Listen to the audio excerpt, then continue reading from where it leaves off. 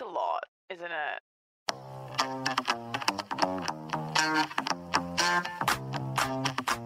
Hi everyone, and welcome to the final episode of It's a Lot with Abby Chatfield for 2020. Now, for those of you who don't know, I am having a break for December. I just need a bit of a moment to gather my thoughts, get some really good content for you guys in 2021. There are some huge changes to the podcast coming, some really exciting things happening that I promise are going to make for a better listening experience, better content, and just an all-around better time. Now, in this episode, I must warn you, I cry a lot at the start. I was having a bit of a hard week mental health-wise, a lot of anxiety going on that I haven't had for a little while, and I just felt like recording it because I felt like it may help some of you. I was triggered about some things from my previous relationship that I would call an emotionally, at the very least, manipulative, at most abusive relationship. And there was a lot going on. I felt like if I recorded it, it could have been a form of therapy for me. And I've listened back, and I think that hopefully we were able to help at least one of you understand that, you know, even though growth is great and moving on from that person is great, it's also really painful and it's really confusing, and progress isn't linear. Then I go on a rant about the election. Now, obviously, election was a little while ago, though. At this current moment when I'm recording this, Trump still hasn't conceded. So it's still kind of relevant, but I still feel like my explanation of how I feel about the election will be relevant in general in politics and could help you explain and understand some things that maybe you didn't know before, if you agree with me. So enjoy this episode. Love you all, no matter where you're listening in the world, probably Australia, but you could be somewhere else. I have some international listeners, I'll have you know. So enjoy the ep. Love you all. Have a great Christmas, holidays, New Year, whatever you're celebrating. And let's be back for 2021 for an even better year than last. I mean, how much worse can it get? Love you all. Mwah.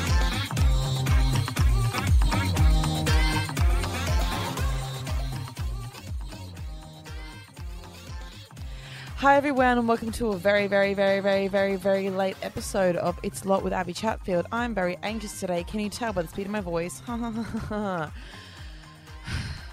Deep breaths before I start. I've had a very, very anxious week.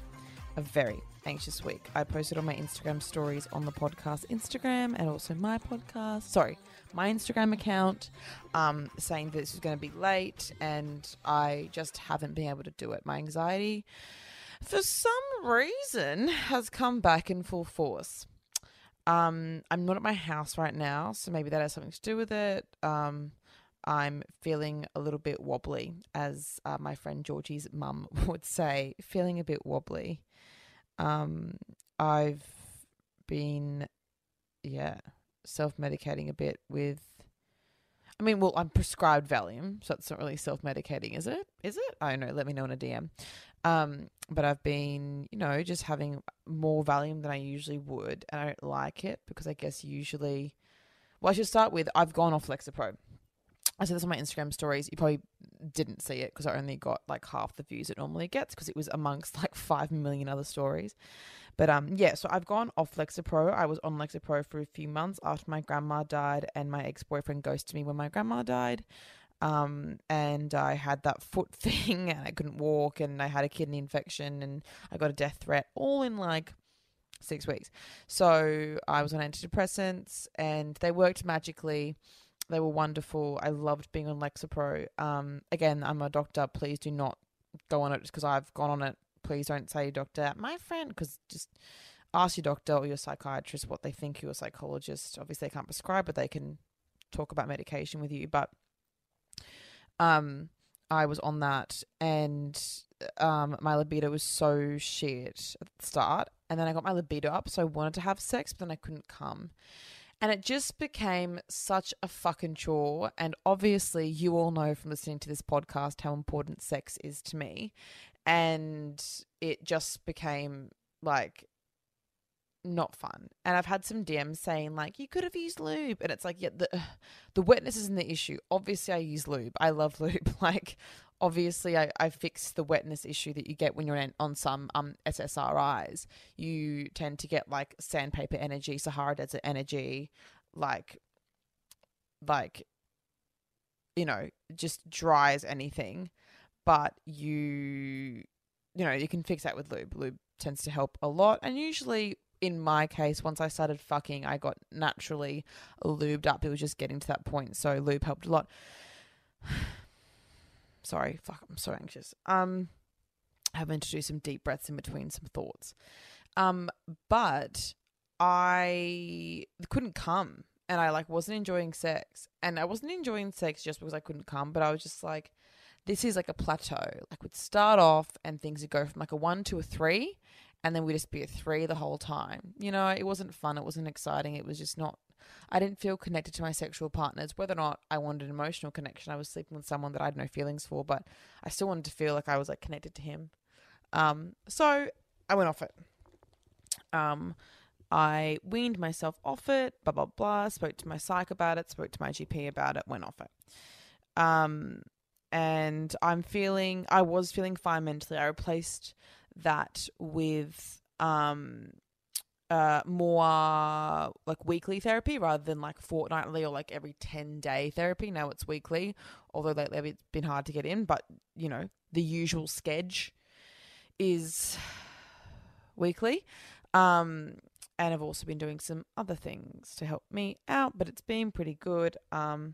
Yeah, but unfortunately in the past month or so, just lay on some online shopping. Not sure if you can hear that. But in the last couple of weeks or so, I haven't been able to get a weekly appointment, and that has made me very fucking anxious. There's also a few other things going on. I mean, I am feeling a little bit triggered, and it's something that I'm dealing with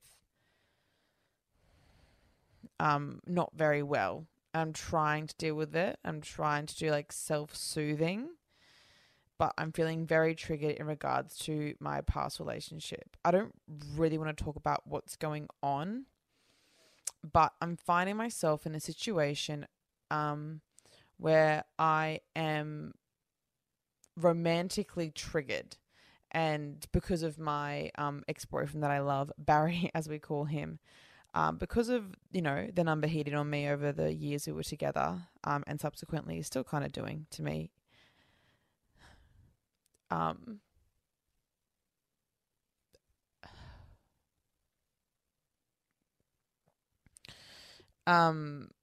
Because of that, and also because of my abandonment issues with my dad and other men that I've dated that have been hideous, but not as hideous as ex-boyfriend that I love, but I've had some pretty fucking awful boyfriends, that range from verbal abuse to fucking manipulation, neglect, other hideous things. I get really triggered, and in this last week or couple of weeks, I've been getting super triggered at things that I know I shouldn't be getting this upset about. Like, I'm getting debilitating anxiety to the point where I cannot get out of bed because I'm triggered by something someone is doing, and it's reminding me of early behavior of my ex-boyfriend that I love, and it's making me feel fucking nuts, basically. It's making me feel crazy. I'm like, I don't know if any of you can relate to this. I'm sure that you can. That's why I'm kind of even talking about it. But like, say for example, if, let me give like a metaphor, because I don't want to say exactly what's happening, because I just don't want, lol.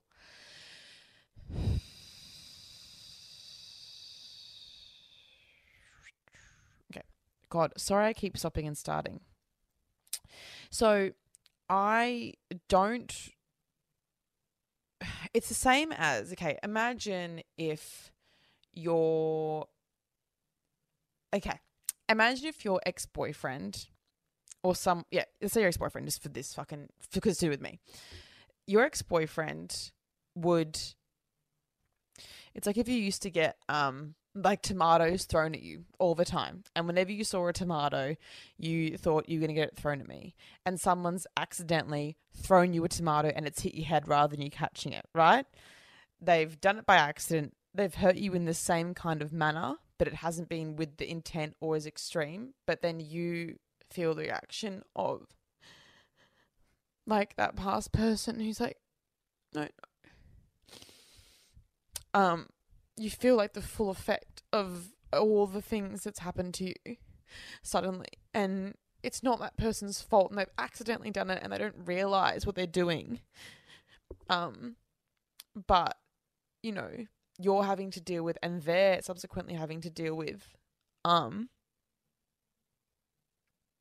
your like past trauma and your constant fear, and you're constantly on alert. You think, wow, when someone throws a tomato at me, that means I'm going to get 50 tomatoes thrown at my head. But sometimes it's just they've accidentally thrown a tomato. I know this is making sense. But obviously, like I'm it's really affecting me, and I'm in this weird position where I don't know if there are like a few options where I'm like, I don't know if I'm being crazy for not wanting a tomato to be thrown at me even once. Or if the person throwing the one tomato by accident should understand that they need to come and pass me the tomato rather than throwing it at me. I don't know if any is making sense, but I'm like, I don't know if I need to verbalize, hey, you need to just pass me the tomato. You can't always be accidentally throwing things at my head. And I know you aren't pummeling me, but this is making me feel like I'm going to get pummeled.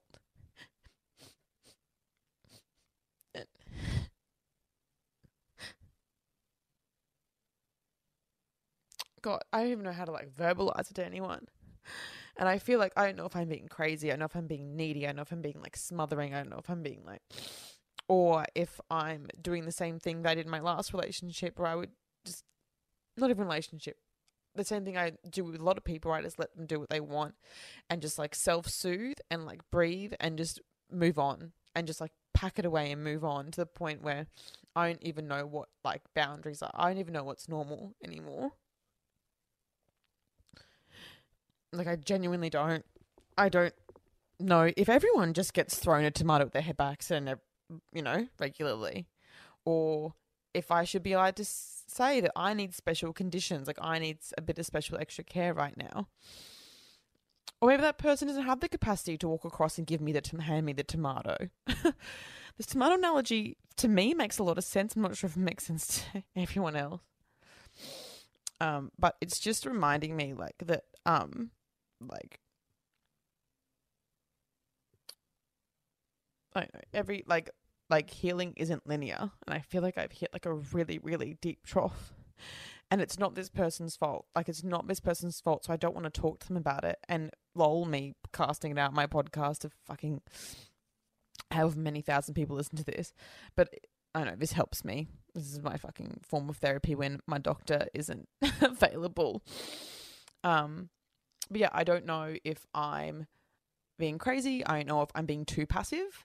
I don't know if I'm self-sabotaging. Like, I don't know if I'm looking for things to be upset about. But then I think, no, like I genuinely am upset about this. This is like really affecting me. And I know this person doesn't even realize they're doing it. I know that for a fact.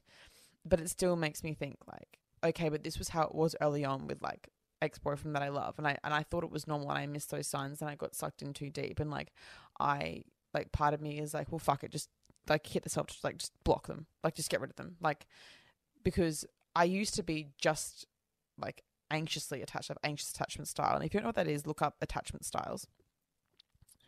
I used to be just anxious. And now because of ex-boyfriend that I love, I'm now the worst one. Like, I'm anxious avoidant. Like, I don't want to be involved in any of it anymore.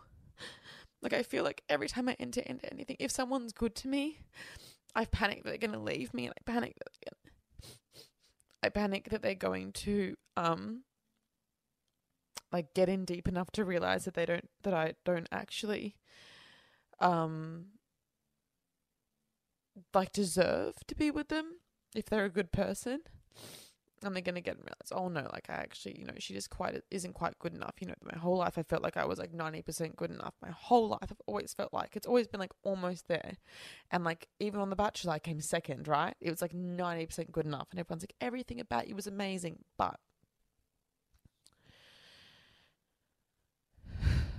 so it's like, I don't know. I get scared, you know, if someone's nice to me, they're just going to find it out anyway. So I guess I don't know if I'm self-sabotaging, or I don't know if I'm just feeling the right way, how I'm supposed to feel. And obviously if someone does one little thing, it can trigger me and send me like spiraling. And it also isn't that person's fault, and they shouldn't have to deal with me. And like something that my ex would always say to me would be like, he'd be like, I've had to deal with you when you've been sad. And like, obviously to any of my friends or to any like people that wrote in who would say, God, what a boring episode to listen to me just cry. You know, I'd be like, well, that's bullshit. It isn't a job to take care of someone that you love when they're sad. That's bullshit. Like, obviously I know logically, like I know all this logically. But when you are sad yourself and you feel like you don't want to be the burden on someone else, and you know, if they're going through their own things, or if you know, because everyone's going through their own stuff all the time someone's going through something, you know, big or small, but you don't want to be an extra burden on them. And then the way that I've been told by people that I've even recently dated is that like my trauma and my like past experiences with people is a turn off, the fact that I put up with it. So I don't want to talk to people about it. And I don't want to put that on other people. I don't want to feel like someone has to take care of me emotionally. Because my ex would always say, well, I had to take care of you after your abortion. Or I had to take care of you. And I know that's silly because that was reciprocated. I took care of them much more than they took fucking care of me. But it just invalidates my feelings. And my therapist says that like I've been trained by like the past few men that I've dated that like my feelings aren't valid. Like unless I've been trained that unless someone is in the right headspace, the perfect headspace to listen and be there for me, that I am not allowed to even say how I feel. But that leads me to waiting for a perfect time to say how I feel, and I just never say it. And it's like when I'm in a bad spot, if someone that I love or care about like comes to me, like maybe I can't drop everything, but I will at least let them know you know, why I can't, or I'll at least try a little bit. And I've been kind of trained that either I'm not allowed to talk about it, or when I talk about it, I have to wait for the right time. Otherwise, they'll disappear, and I'm too hard. Like I'm too hard to deal with, and I just don't. I don't know if surely some of you can relate to this. So I'm just in this really weird spot where I don't know what's going on. I have therapy tomorrow morning, but like. I'm sure I'll get some clarity. I get so much clarity from therapy. I get so much clarity. Like every time I'm like, oh my God, why was I even upset about this yesterday or this after? Like I'll go in fucking feeling like an anxious wreck, and then I'll leave and I'll be like, wow, like everything is so clear. Sometimes you just need a third party that isn't your friend, that isn't going to be like, babe, you're worth more than this. Because I actually don't know. And I also don't know, I really struggle. I'm sure people that have been in emotionally abusive or manipulative relationships can understand that you unlearn healthy boundaries and healthy actions. And sometimes that will manifest in a way where you will overly share what you need, and then you'll be, you know, quote unquote needy or smothering, or, you know, that's when people are like, oh, like she's needy, she's like obsessive, she's smothering. Because you don't know what the boundaries are, and you feel like you deserve more attention and more affection, which you fucking deserve. You know, you deserve that. But sometimes it can be smothering for the other person and overwhelming. Or you do what I do and you shut the fuck up and talk to your podcast about it, despite the fact that everyone can listen to this. But you like, I don't say anything. I never say anything. I would have like my ex-boyfriend would give me STIs and I wouldn't get mad at him. Like, I don't bring things up. I do not bring things up because I'm so scared of that person either leaving or thinking that I'm difficult. when things upset me, it takes me so much to bring something up. So what I'll do is I'll just go quiet, or I'll just go cry, or just say that I feel anxious, or say that I feel yuck. Be like, oh, I just feel weird today. Sorry. Because I've taught myself after so long with someone who neglected my needs and my emotional needs that I just need to deal with it myself. And no one else is going to help me. And it's, in fact, selfish of me to want someone to help me. Because even when my ex and I were breaking up, he'd be like, there were periods there where you just weren't happy and it was exhausting for me to take care of you. And I'd be like, what, after my abortion? Like, and when you were cheating on me, like, what do you mean? Anyway, so that first 20 minutes was just me crying, LMAO. Let me know via DMs on my Instagram, Abby Chatfield, not on the podcast one. If you relate to that, if you understand my tomato analogy, it didn't really make sense. Like, I think it did, but I'm not sure if it was making sense to you all. Basically, something small is setting me off, triggering me to feel like it's the same action as the last person they're doing, but it's not. And I know logically it's not, but I'm honestly borderline, like, immobile. Like, I cannot move from my bed from anxiety. And it isn't just from this thing. There's also other things going on, other reasons why I feel anxious. And yeah, I think I'm just trying to remember that, like, healing is not linear, and healing is, ebbs and flows. And sometimes I'll have these moments, and then a couple of weeks or days later, I'll be like, wow, like, that was just a little blip. I felt this on The Bachelor. Like, I literally felt like all my work the year before in therapy, in and out of therapy, really, was gone because of The Bachelor. I really was like, it's gone. But I have the building blocks. I've just had, a little wobble. It's like I've fallen off the wall. I've just got to climb back up again and have to build the whole thing again. It's still there. The foundation's still there. I've just got to get back up on that spot. But yeah, my anxiety is through the roof. So I've been just trying to read a bit, which is really helping. I've been reading Such a Fun Age, which Shameless recommended, I think, like a year ago. And I bought it at the time, and I never find time to read. And I'm forcing myself to read like an hour a day. And it's been so relaxing. And I've been, I've got therapy tomorrow morning. Poor little therapist. My poor little therapist having to deal with me every couple of weeks. And yeah, there's just a lot going on. But you know what the biggest thing that's gone on since I fucking uploaded an episode is? The US election. What the fuck? All right, so back onto, I guess, not happier topics, but like more interesting topics than me crying. Dude, what the fuck? I did a rant on my Instagram stories about this. I'm just going to explain something to you all that I don't mean this in a condescending way. I really don't think a lot of people understand this about economies. I truly don't think people understand this. Let me have a sip of my Saintly Seltzer. Lol. SponCon. Well, this is not sponsored, this episode. I just love you, Saintly. So, obviously, if you listen to this podcast, I would assume you're anti-Trump. If you're pro-Trump and listen to this podcast, I am really confused as to what the fuck you see in me. Our views do not align, and I do not like you. So, and that may seem harsh, but it's the reality. I hate this bullshit of like, if you can't be friends or respect people with different opinions, then how can... Okay, a differing opinion is literally like, I like my grapefruit seltzer over my watermelon seltzer. That's differing opinions. Even differing, like, political opinions, like, I can't even fucking think of one, but, like, okay, example, Bondi Beach, there was this thing that they wanted to put, like, a beach club on Bondi Beach, and, like, it would be really good for the local economy, right, whatever the fuck. I think it's the most disgusting idea in the fucking world, and we should just leave Australian beaches as they are, because I don't want to be like Europe where you have to pay to go on the beach and the cabanas and yuck. It's disgusting. You can drink on the beach. Yuck. I hate it. So, and being from the Gold Coast, I'm like, do not touch our fucking beaches. But that is like a political opinion that can be, spoken about, and like, I get what you're saying. Yeah, cool. Like, if you're a property developer and, I've worked in property, so I understand both sides. I fucking disagree with it, but I get what you're saying. This isn't about human rights. This isn't about like abortion rights or like racism. This is about like, should we put cabanas on the beach? Yes or no?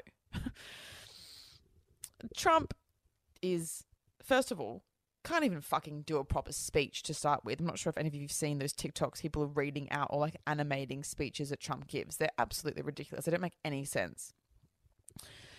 He is a racist who won't denounce white supremacy, which is extremely dangerous. That is extremely dangerous. To not outright denounce white supremacy when you are asked a direct question is fucking wild.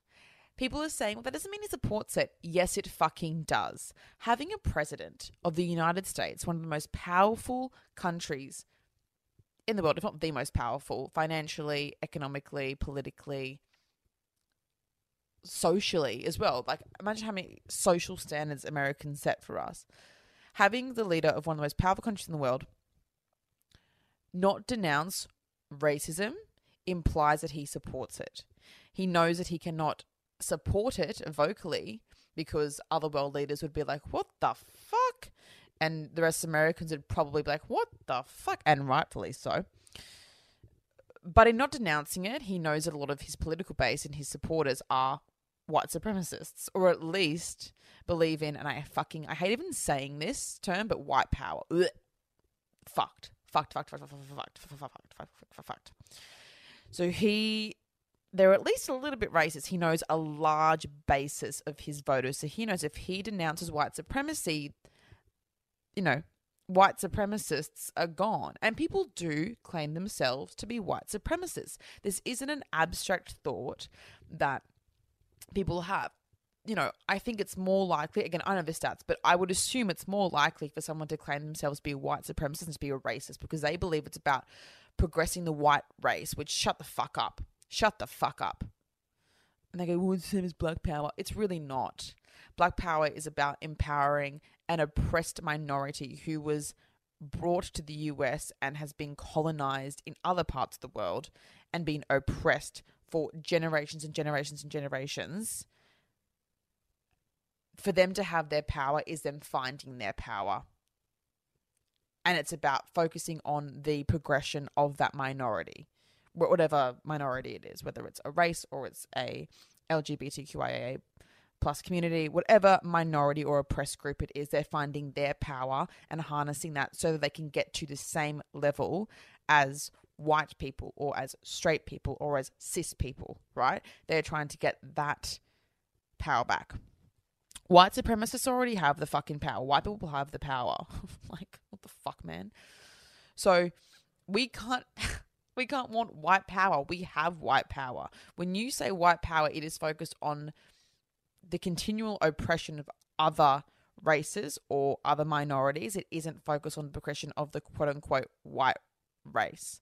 I saw a TikTok actually that was talking about how there can't be the progression of white culture because white people are made up of all different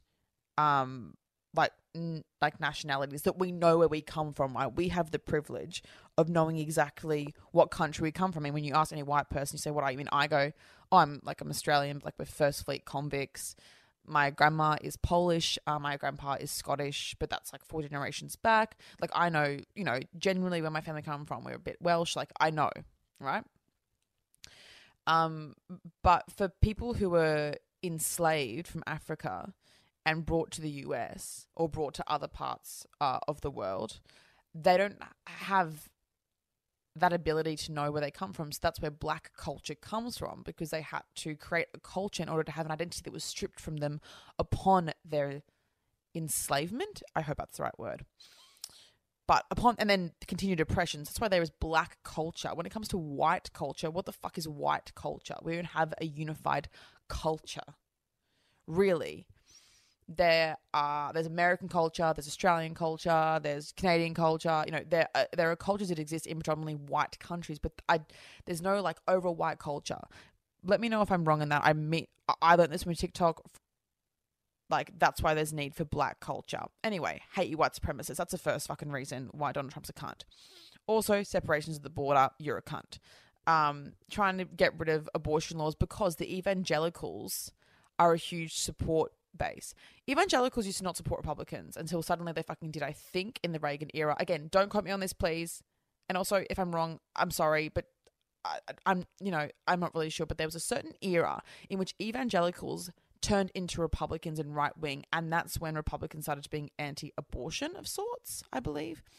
So he then has support from evangelicals on the right as well, who think he's like the divine right of being the leader of the US. He's not even a fucking Christian. Joe Biden has been a Catholic his whole life. When they asked Trump what his favorite part of the Bible was, he said all of it. Like, what, dude? Like, it's like, oh, when you see someone wearing like a band t-shirt, like, what's your favorite album? Like, oh, can't choose. It's all good. Haven't listened. Like, vibes. Basically, he's a piece of shit. But the one redeeming thing that people tend to have trouble rebutting, or they tend to agree with, or they'll say, yeah, he's all these things. He's racist, xenophobic, homophobic, transphobic, but he's a good businessman. It irks me to no fucking end. It makes me so fucking angry. I'm like, first of all, why are you saying that as though being a good businessman negates all those awful, awful, awful, disgusting, deplorable things you've just said? Like, why are you saying, like, well, he can make money? Okay. And what's he going to do with that money if he has these policies? Also, Trump isn't a good businessman. We know this for a fact. I think he's in like almost $500 million of debt right now. The fuck? But let's say he were. Let's say he were a good businessman. Let's say in theory, because, you can't argue with Trump supporters. Or even Trump apologists. So, okay, again, I don't mean to say this in a patronizing way. I'm not trying to say at all that you're stupid if you don't know this, but this is genuinely something that I've had to teach like some of my friends, people that I know that are adults, just like how to understand this. The way a nation's economy is run isn't the same as a household economy, right? So a country's economy isn't the same as a household budget, is a better way to say it. So when you and I have our budgets, our personal budgets, we think, all right, so I'm going to spend less here, make more here. If I can, I'll do a little extra job on the side. I'll get that money and then I can spend more, or I can save it and put it away for a rainy day. That's how we work, basically, right? I can get a little bit of debt here, I have to pay it back, and then I can have little plans and I have a budget for the week and I'm making money and it's all good and I've got some tucked away. That's all fine and dandy. And a country's economy and a country's budget can be structured in one of many ways, and the variables aren't as simple as I won't go out for dinner this week to make up for the fact that I earned less money. It's things like we'll have tax cuts on billionaires and we won't give poor people housing. Like, it's a bit more serious than a household budget. That's first and foremost, the decisions that are being made. So the way you comprise your household budget, it doesn't really matter as long as you're saving money, right? Like, to me anyway, I don't really mind. There are things that I prefer to do and choices that I make, but it's kind of inconsequential how I spend my money if I go to Macca's for dinner or if I go to like a nice bougie restaurant. Like, if I'm making the money up somewhere, it doesn't really matter. It all adds up in the end to be like a positive or a negative for the week.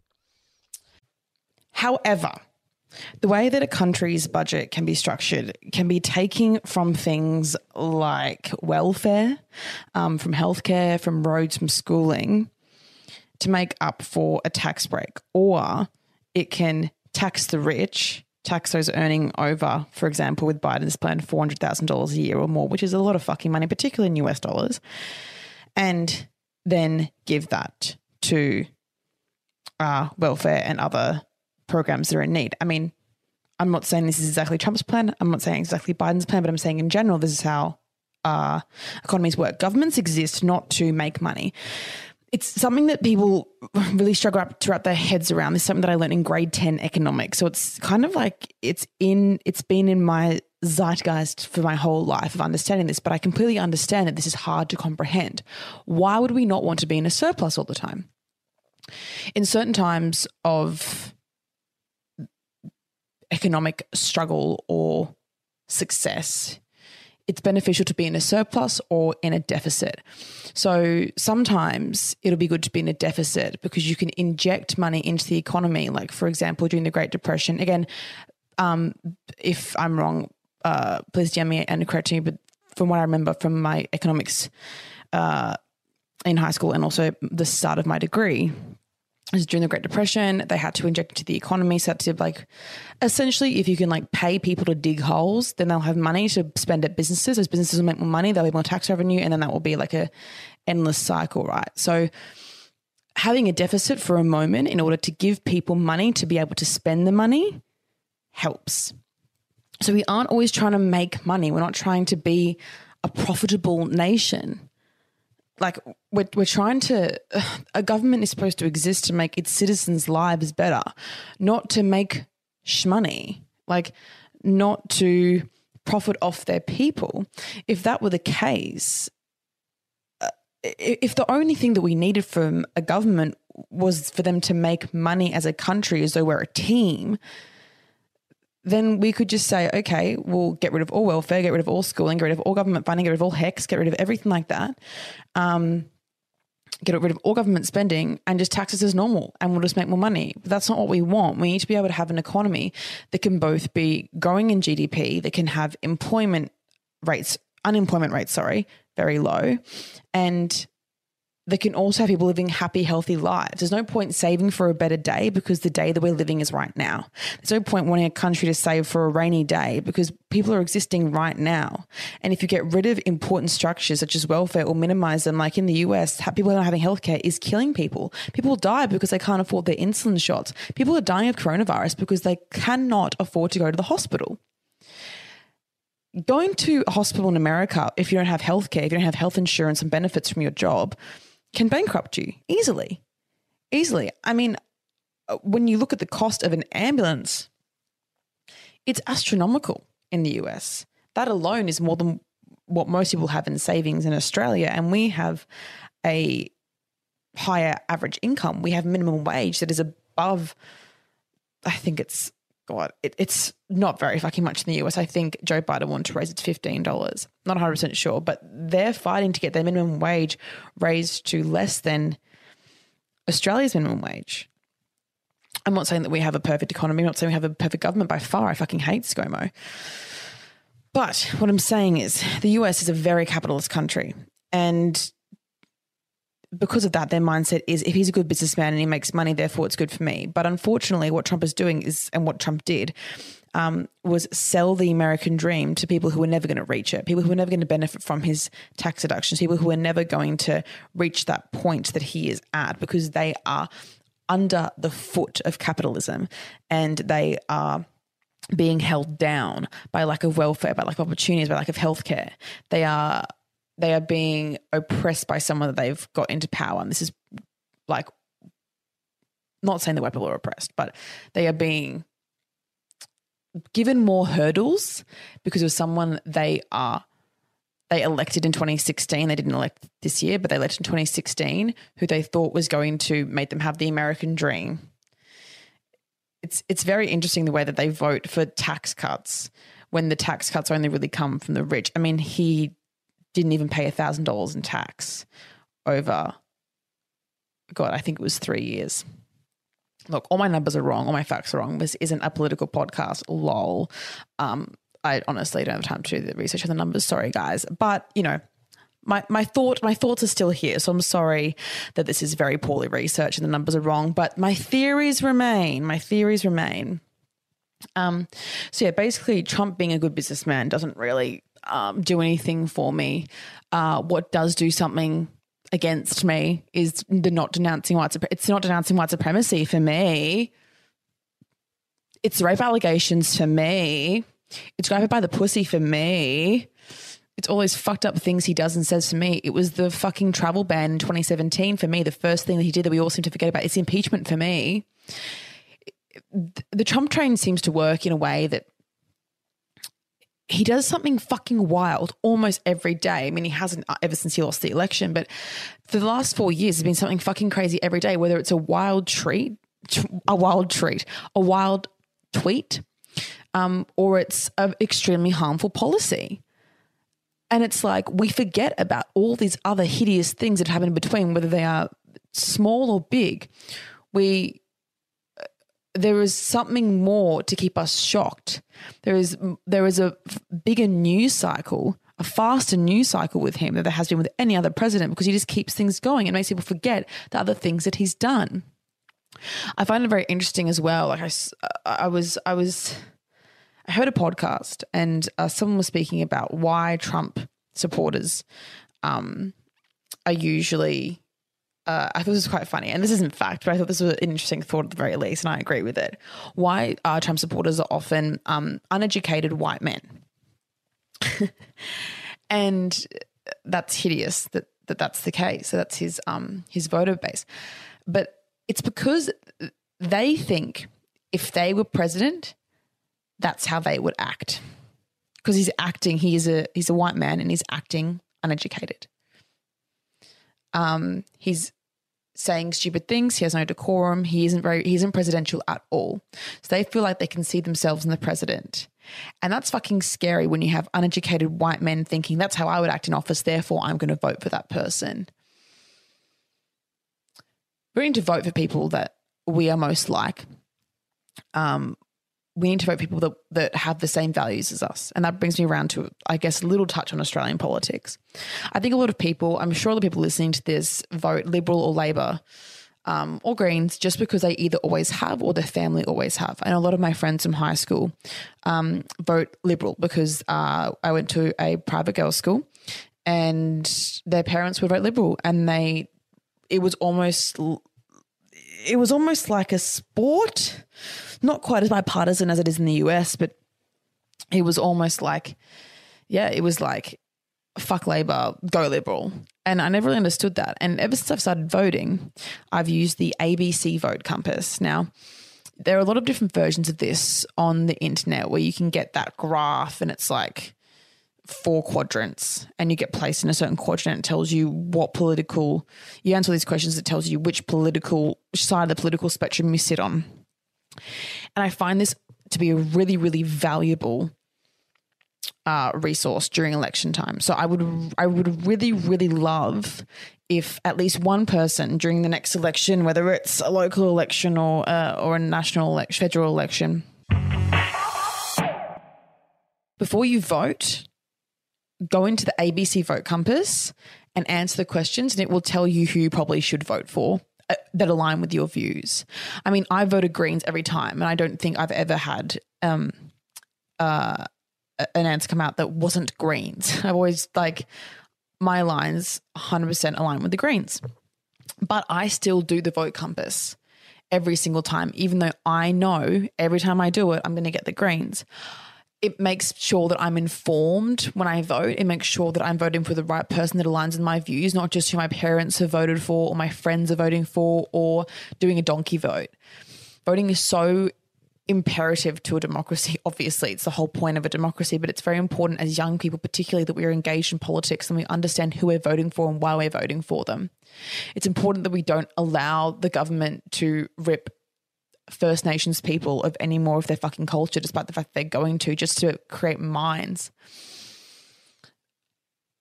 or to tear down birthing trees. It's important that we understand where our money's going, how our schooling's going. It's important we understand where our energy is going to come from in the future, how we're going to have our climate affected. There are so many things we need to be focusing on as young people because we're the next generation. I mean, I'm 25 and I feel like I'm pretty much an adult now, pretty much, surely. And it fucking terrifies me that this older generation are still in charge, still have power. And I think if all of you were informed on where your views are aligned to which party, we would have a very different government.